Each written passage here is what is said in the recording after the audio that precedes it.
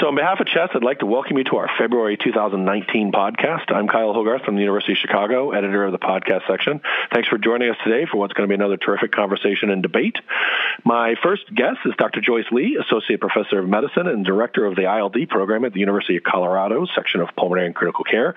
And she's here to talk about her article, Point, Does Interstitial Pneumonia with Autoimmune Features Represent a Distinct Class of Patients with Idiopathic Interstitial Pneumonia? Yes. Joyce, thanks for joining us. Thank you for having me. To argue the opposite side, we've got Dr. Justin Oldham, Assistant Professor of Medicine from the Division of Pulmonary and Critical Care and Sleep Medicine and the Director of the ILD program at the University of California at Davis in Sacramento, California. He's here to talk about his article, Counterpoint, Does Interstitial Pneumonia and Autoimmune Features Represent a Distinct Class of Patients with Idiopathic Interstitial Pneumonia? No. Justin, thanks for spending some time with us. Thanks for having me. So let's start just for before we launch into a debate. Whoever wants to grab this, just why are we even having this debate? Help set the framework for our listeners. What's going on, I guess, in ILD that there's another classification name out there, if you will, and why, and what was trying to be accomplished, et cetera. Justin, you want me to go? You are an author, so you helped create IPAP, so I definitely defer to you on this one. All right, Joyce, take it away. Sure, I'm happy to start. So I think that, of course, interstitial lung disease is a constantly evolving subject with lots of different names and classifications, and not to add to that ongoing list of acronyms and disease set classifications, but really to better understand these groups of conditions. I think many of us in the field recognize that there are some patients who have an autoimmune flavor to their lung disease. And so a group of people led by R.E.A. Fisher came together some years ago to try and come to a consensus that we're all talking about generally the same thing. Granted, it's probably not exactly the same in every person's mind, but generally the same concept of an autoimmune-driven interstitial lung process. And I think that's where it comes from. And clearly this is an area of active research and a hot-button topic because people disagree in terms of how to define these conditions, even what to name them, and how best to follow them moving forward. So I think it is an area that needs some further clarification.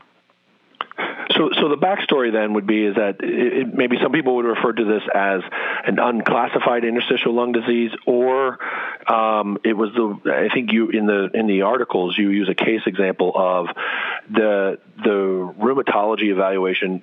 There's clearly not a connective tissue disorder that's been clinically assigned, but that there are serologic concerns for an autoimmune disease and an agreement that there's an interstitial lung disease. So rather than putting a patient into an unclassified bin, there's been an attempt to try to further classify. Is that the framework for this debate? That's exactly right. I mean, I think we're all very unsatisfied, both as patients and as care providers, to give a patient a diagnosis of an unclassifiable form of interstitial lung disease. And further refining that, we recognize that there are subphenotypes in unclassifiable ILD, and whether or not autoimmunity is driving that for a particular subset of patients, I think is what this is driving at. And it's more than just serologic positivity, right? There are other features that support autoimmune phenotypes within this population, whether it's lymphoid aggregates by surgical lung biopsy or multi-compartment disease. There are definitely other clues besides just serologic positivity alone that really kind of emphasize this flavor of an autoimmune condition. And yeah, they go to the rheumatologist and they're like, well, you don't meet rheumatologic criteria for, scleroderma or myositis or rheumatoid arthritis. And so it becomes very challenging, and the patient doesn't have a home, essentially, because they don't have a diagnosis. Justin, you want to add to that? And if nothing else, we can start the debate. No, I think what's worth noting is, IPAF admirably added an additional diagnostic or set of criteria that was beyond what we were seeing with a few of the previous iterations, the UCTD, the AIF, that allowed a person to meet criteria with having a clinical feature plus a positive serology or a positive serology and a morphologic feature that Joyce mentioned. what was unique about IPAF relative to its predecessors was a patient could meet IPAF criteria through a couple different ways that wasn't possible before with the previous iterations. Okay, so then we agree that if nothing else, if the background is that an unclassified, ILD is something that we all loathe, and we feel bad for our patients when we have to put them into that bin. And I think obviously as clinicians, nobody's happy about it. From a research perspective, clearly nobody's happy about it because it would argue that it is sort of the dust bin, and it's hard to lump it all in together. So this was an attempt to create a new classification. Can you talk about that process then? I understand that we're having a debate about the schema, but Joyce, you were involved with it. Could you talk to us about the process a little bit more? First of all, was rheumatology involved? Yes. So the lead on this class ATS-ERS supported proposal was R.E.A. Fisher, who is a bona fide rheumatologist. And, I think the process in which this emerged was lots of people were writing about this group of patients. So undifferentiated connective tissue disease, or UCTD, autoimmune featured, or AIF, and all of these, or lung dominant was another term that was coined in the years preceding this ATS-ERS statement. And people realized that there was just a lot of heterogeneity in which people were defining these conditions, but ultimately recognizing that there is something there. And let's come together as a group of pulmonologists, rheumatologists, there were radiologists and pathologists, and come together and at least agree that there is this group of patients that have autoimmune featured interstitial pneumonia, and come up with a single name that we're all going to use from a research construct level. And then what are the things that make us as clinicians or radiologists or pathologists really think about autoimmunity as playing a large role in the disease process. And so we set up some arbitrary not evidence-based, but really experience-based domains in which to potentially unify people around some working classification system. And we recognized from the very beginning that this was not going to be the end-all, be-all of the criteria, but at least a starting platform for which people can study and start talking about the same thing. And that's where the domains came in, so the clinical domain, the serologic domain, and then the morphologic domain as contributors to suspecting autoimmunity in the lung disease process. Okay, so with that backdrop, then, I mean, this whole idea of the point-counterpoint, obviously as one of the authors and on that committee, and arguing the pro side, there is an argument from your perspective, obviously, that IPAF is a distinct entity. Justin, why not? Give us the argument against, if I'm hearing you correctly, or as having read your arguments, that your argument is that you just renamed an unclassified grouping because it's so broad that you feel like it hasn't really created a distinct entity. Am I putting words in your mouth, or do you want to clarify? Yeah, I think that's correct. Joyce had a great point in her rebuttal, which was, are we talking about the idea of IPAF or IPAF, in reality? And, I actually share her and REA's opinion that it is a uniform diagnosis or uniform group of people in the concept of it. And I hope it gets to that point. But as someone who's had to assemble an IPAF criteria, we published one of the first IPAF papers after the criteria were released. I found that I struggled with having to assign some of these features and determine them, with my co-authors, whether they were positive or not. And, it had implications for how the cohort was designed. And I took some solace in the fact that every paper that came after seemed to have some of the same problems that I did. And now that we have 6, 7, 8 of these papers out there, it's just striking how different the cohorts are that have been assembled. And So, one of the main points we made, myself and Dr. Sonia Danoff from Johns Hopkins, was that while we, support the authors, we support this concept, in reality, the criteria are just not allowing for a uniform cohort to be generated. And so what we sought to do in our opinion piece was identify a few areas that can be improved upon to hopefully make that come to fruition. And totally agree with all the really great suggestions, because I think this is exactly what the purpose of that, workshop or ATS ERS statement was to do, is to really, here is something to start with. Here's the straw man, and let's figure out where the weaknesses are. And I think part of what we tried to do this retrospectively in all of our databases, and, looking back, did we ask about, Raynaud's in the way that we should have asked about Raynaud's? Did we ask about, all of the symptom-based questions in a yes-no format that easily falls into the criteria?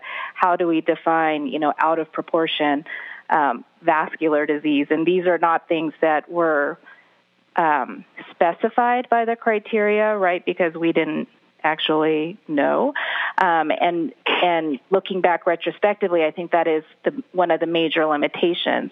Prospectively, I think it would be wonderful for people to come together now that these are out there to come up with some standard ways of assessing these symptoms, standard serologic testing. How are we going to define, airways disease? How are we going to define out of proportion vascular disease, and then test it, right? But when the criteria came out, it was really largely, what do we think might be important, and then let's figure out where they fall short and how to improve it moving forward, which is exactly what you guys are pointing out in your counterpoint. A lot of the discussion between both the point and counterpoint was focusing on the Denver and Chicago IPAF cohorts that were assembled. These couldn't be two more different cohorts. And when I first started out with Chicago cohort, when I was still at the University of Chicago, I was hoping that I was going to see what you guys ultimately characterized, which was, this fairly strong autoimmune flare or autoimmune themed type patient who it was a no-brainer to give immunosuppression to. And, they had stable lung function over time and mortality was low. That's the group that I was hoping to see. But when we applied it to patients with IIP, all comers, without really any regard to pretest probability of having autoimmune disease, we just saw so many patients with IPF who sort of snuck in because they had a positive ANA and, something that we thought maybe was out of proportion or, unexplained pulmonary vasculopathy or airways disease. So what do you think drove that difference? Because that's always been so curious, comparing Chicago and Denver. And, I've thought about a lot of different things, but curious to see what you think might be contributing to that. Yeah, so I think for one thing, we just have such a high prevalence of positive serologies, ANA specifically in Chicago. I don't know if this is true of other places in the Midwest, but you came from UCSF and published a paper on serologies in patients with IPF, and the prevalence was actually quite low, relative to what we were seeing in Chicago. Now that I'm out in California, I've noticed the exact same thing you did when you were in San Francisco. So I think there's something to geographic heterogeneity in antibodies, and I don't know what that is. Is it ethnicity or what? too? I mean, I don't know if that's a different population as well. Yeah, that's a good question. A lot of our IPAF population, probably a quarter of it or so was coming from our IPF population. So that probably, made the population a little bit whiter than would have otherwise been. But I don't think the demographic breakdown is really all that different with regard to race. To me, it seems more environmental, but I have no way of.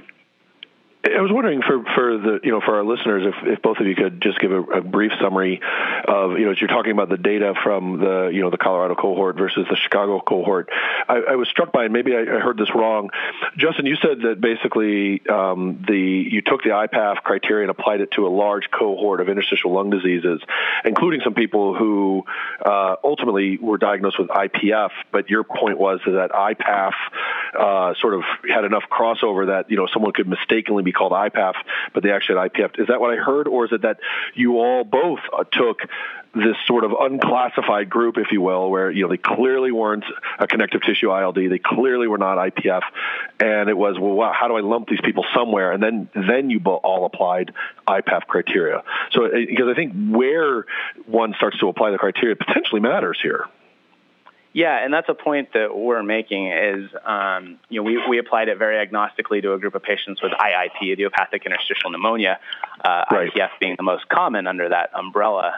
So, we didn't differentiate whether they had idiopathic NSIP, IPF, that sort of thing. We just said, if you have an IIP, we're applying these criteria to you, and that's part of the reason we got the cohort we did. I'm actually interested in, Joyce, in how you guys put your cohort together, because all I had to go on from the methods of your paper was that these patients were seen through a rheumatology clinic. So I assumed they had a bit more autoimmune features than your typical IIP patient might otherwise.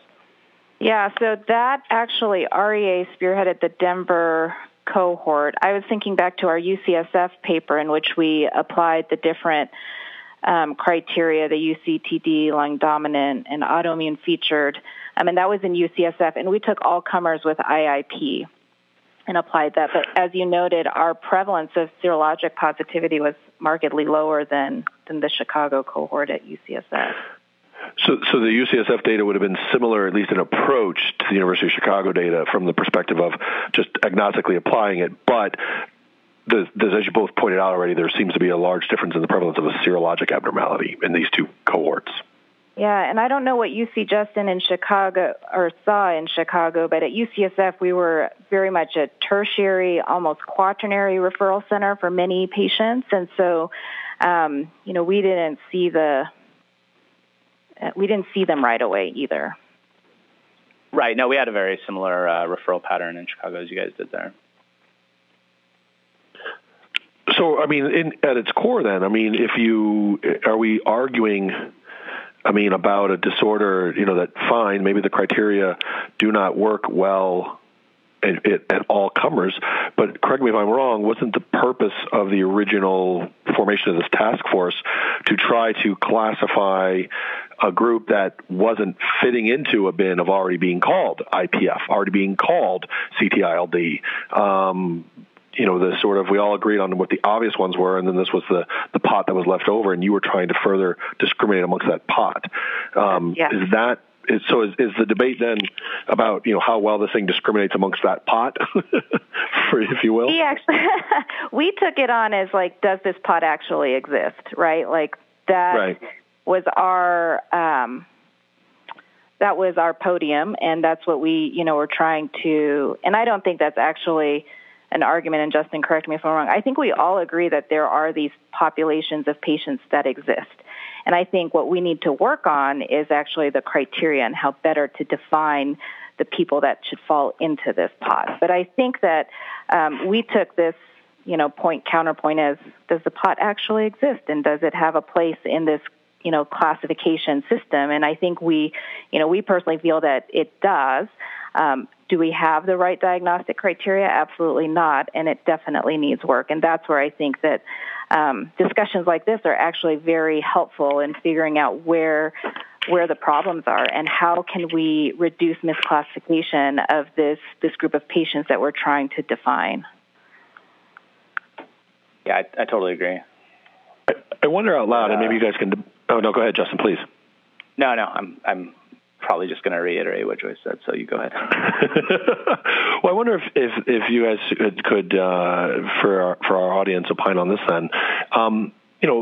There's always been this thought that, fine, you saw a patient, and again, I'll go back to the case example that was in the point that Joyce makes in the article, but that if I could flash forward 2 years from now or whatever, this patient will very obviously clinically meet the criteria for rheumatoid arthritis or whatever, and that basically we're catching them on the early stage of a slope of what's going to ultimately become an obvious rheumatologic disorder, and that maybe the one barrier we're all up against is how the rheumatologic definitions for most of their disorders don't include interstitial lung diseases. Mm-hmm.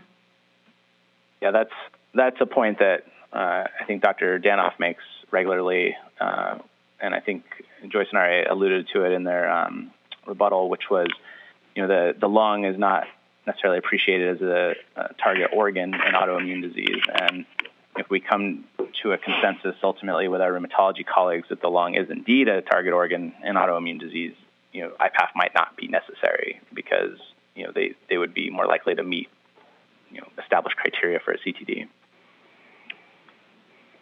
Do you agree, Joyce? Yeah, completely. And I think that, this is where we have difficulty, right? Because when patients come to see us, they want the diagnosis at the time of the initial visit. And unlike, lung cancer or other things that don't have this, a period of time in which things can evolve, I think it becomes very difficult. And having criteria that are applied at time 0 versus maybe they need to be applied at T6, 12, or, how are we measuring this over time? And unfortunately, we need to use time as a diagnostic tool in many of our conditions, and that can be very challenging, obviously, for the patient. What's been striking to me is, there aren't many studies out there, but just the pretty low prevalence of people progressing from, IPAF or its equivalent to overt CTD. I've heard 10, 20% quoted, which seems low. If we think these patients have occult CTD, you would expect more to progress. Maybe we just don't have enough lead time yet. But I've always been struck at just how low a prevalence it seems that people are progressing.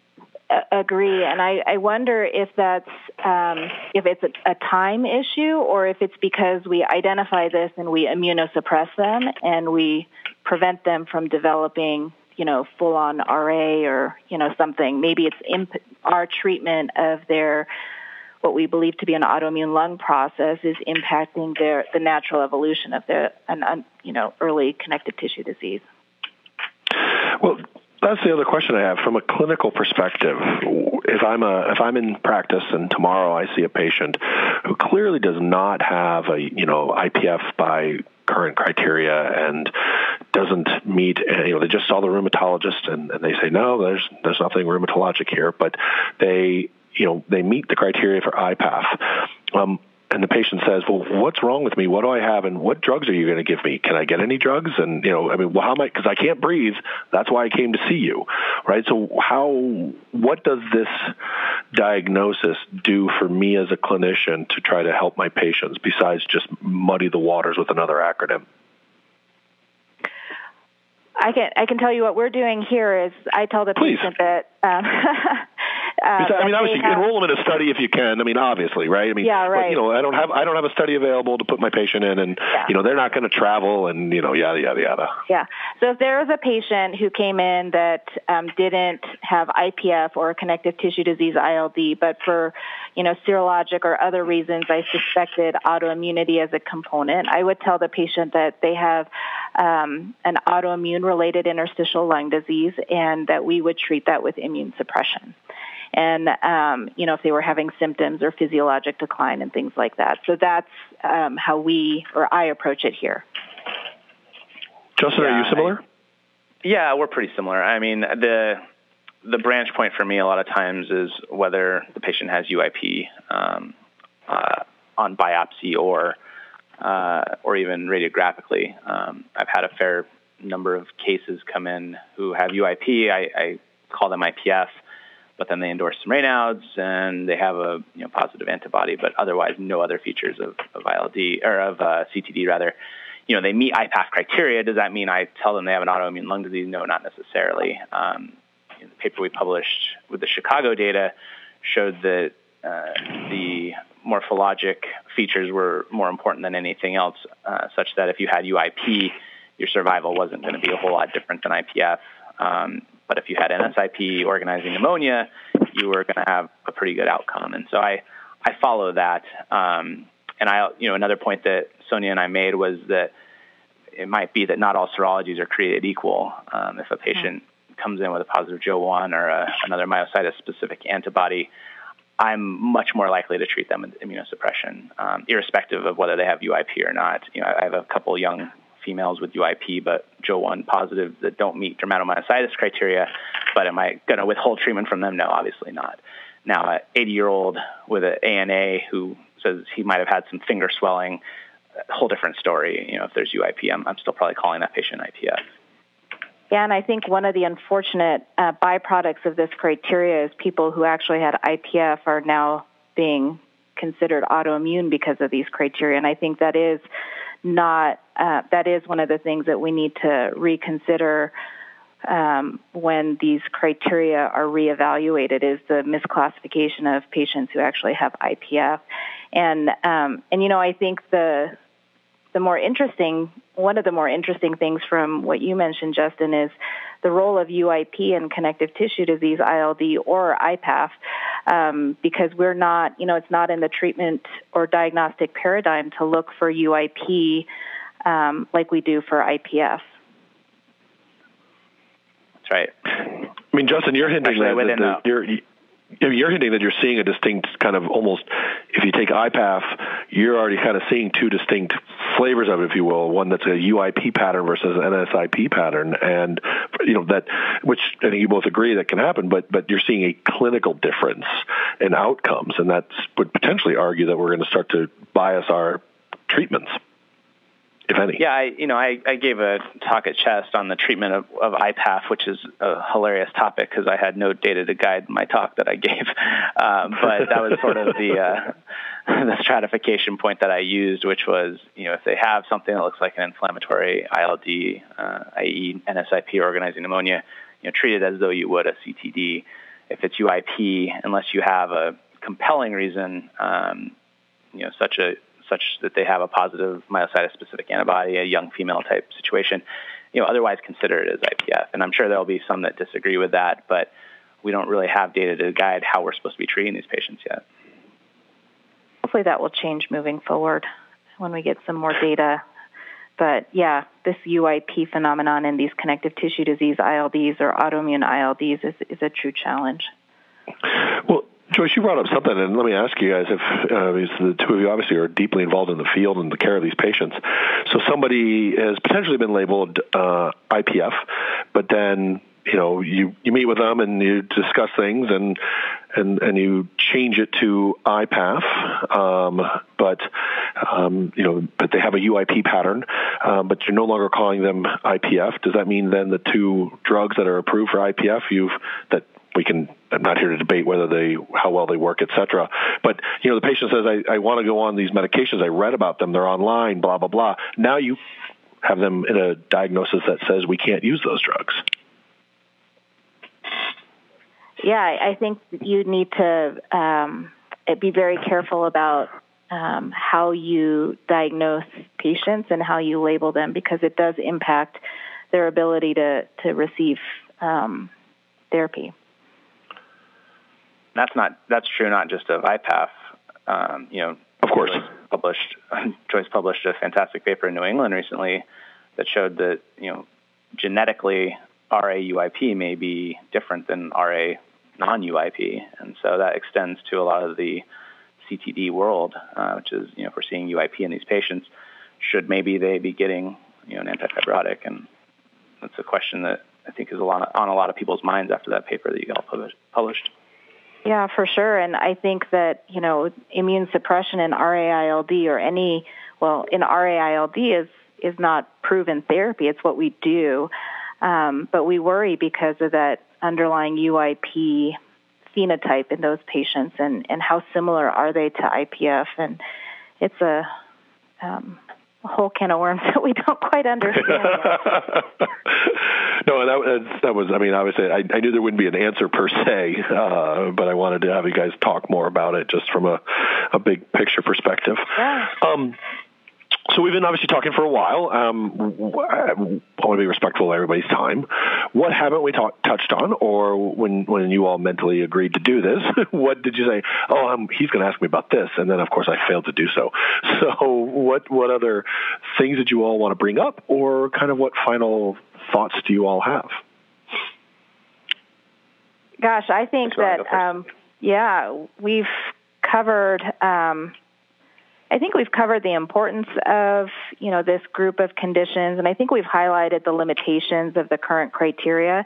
And I think I think what's important is moving forward from these set of criteria and really figuring out how better to refine them and how to reduce misclassification and really how to operationalize these research criteria into clinically meaningful clinical criteria. And that will come with, another, review of the data and, probably another testing of the guidelines. And, much like it is with our other ILDs, I'm sure it'll be, a thing that evolves over time, unfortunately, just because of our limited understanding at this point of this group of conditions.